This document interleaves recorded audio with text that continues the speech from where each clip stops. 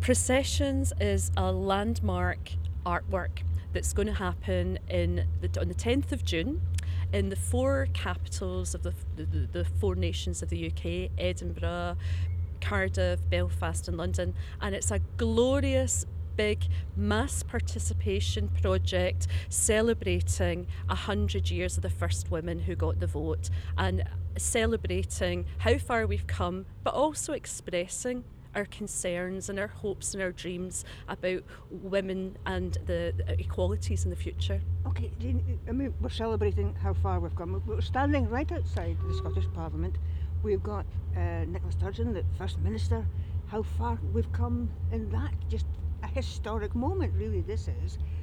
But how far have we come in other things in terms of gender equality, for instance? It's a really good point that you make. I think it's a very fluid society that we're living in, and I don't think we can take equalities for granted. That's why it's so important for an artwork like Processions that occupies public space for women and girls to come out and be part of it and say, this is what matters to us. And like all the best processions, we will have banners on the day. So women and girls will be invited to express on those banners what matters to them. We've got a long way to go. 50 years ago next month, the women in Dagenham in the Ford plants were fighting successfully for equal rights. But then only last month we had the whole thing around the gender pay gap statistics. My goodness, we've still got a way to go. So I know there is a lot of frustration still about the gender equality issue. And a lot has been said in this very building behind us here, about how do we solve it? Is there a complete cultural change needed?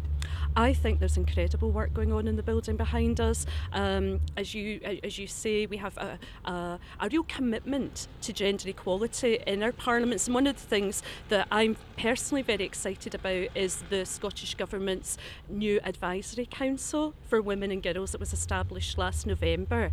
And that group of women, headed up by Louise MacDonald from Chief Executive Young Scot, that group are going to listen to any information that comes to us about where women and girls are still experiencing inequalities. That will feed directly into policy, and they will be a catalyst for change. That is like a global first, I think, for a government to do that.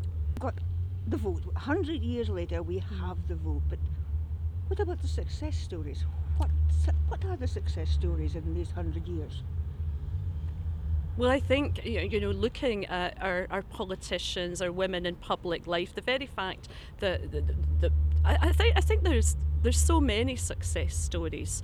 I'm a Paisley girl, as you know, Frida, so I look at a young woman like Mhairi Black, the youngest politician for 300 odd years in Westminster, who's unconventional in many ways and radical.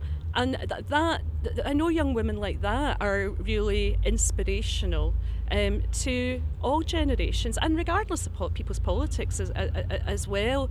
But I think we have got further to go. And one of the great things I think about processions happening in the four parliamentary capitals of the home nations at the same time is it's a moment to be unifying, and for women and girls of all different, and those who identify as being women and girls of all different persuasions and considerations, to come together and have a unifying moment. But also in each country, there's an individual story to tell, and it's really interesting. If you look at that fight for women's suffrage, it happened for 68 years in Scotland. It started in 1867. The first women's suffrage organisation was established in Edinburgh. In 1918 was the first women over 30 that got the votes. 1928, it was women over 21. It wasn't to 1969 that men and women over 18 got the right to vote.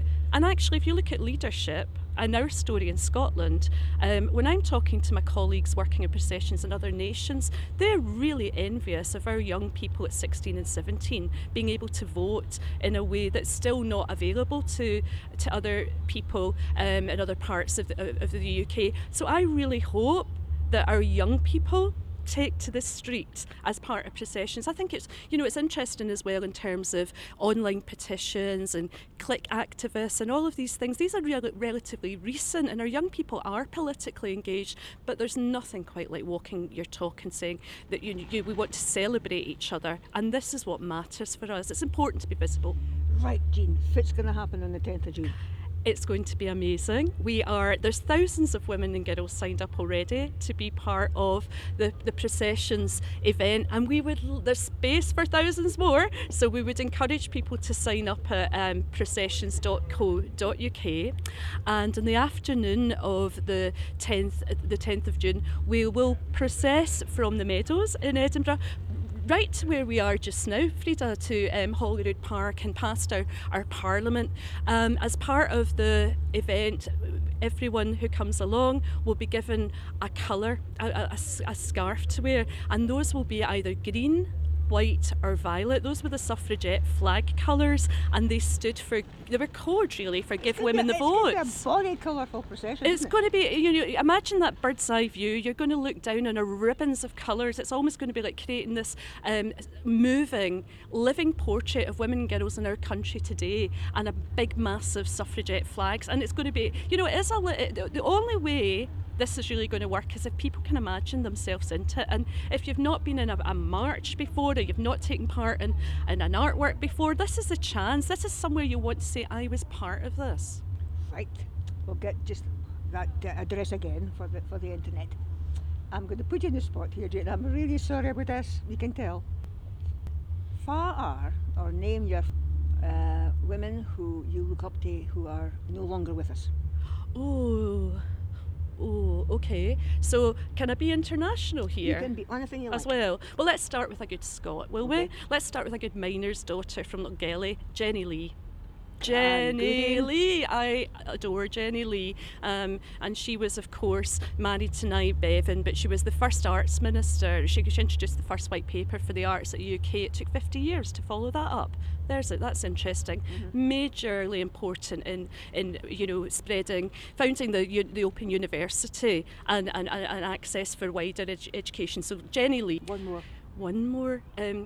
La Pasionara.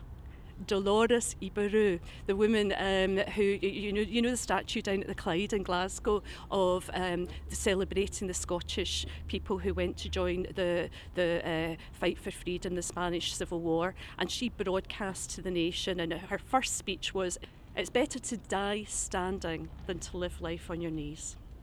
I don't know if I can finish with anything better than that, but we're going to hate to give folk. How do they get in contact if they want to join? What's the address? Listen, we'd love people to join. Make a banner, come with your pals, come with your daughters, your sisters, your mothers, and sign up. www.processions.co.uk.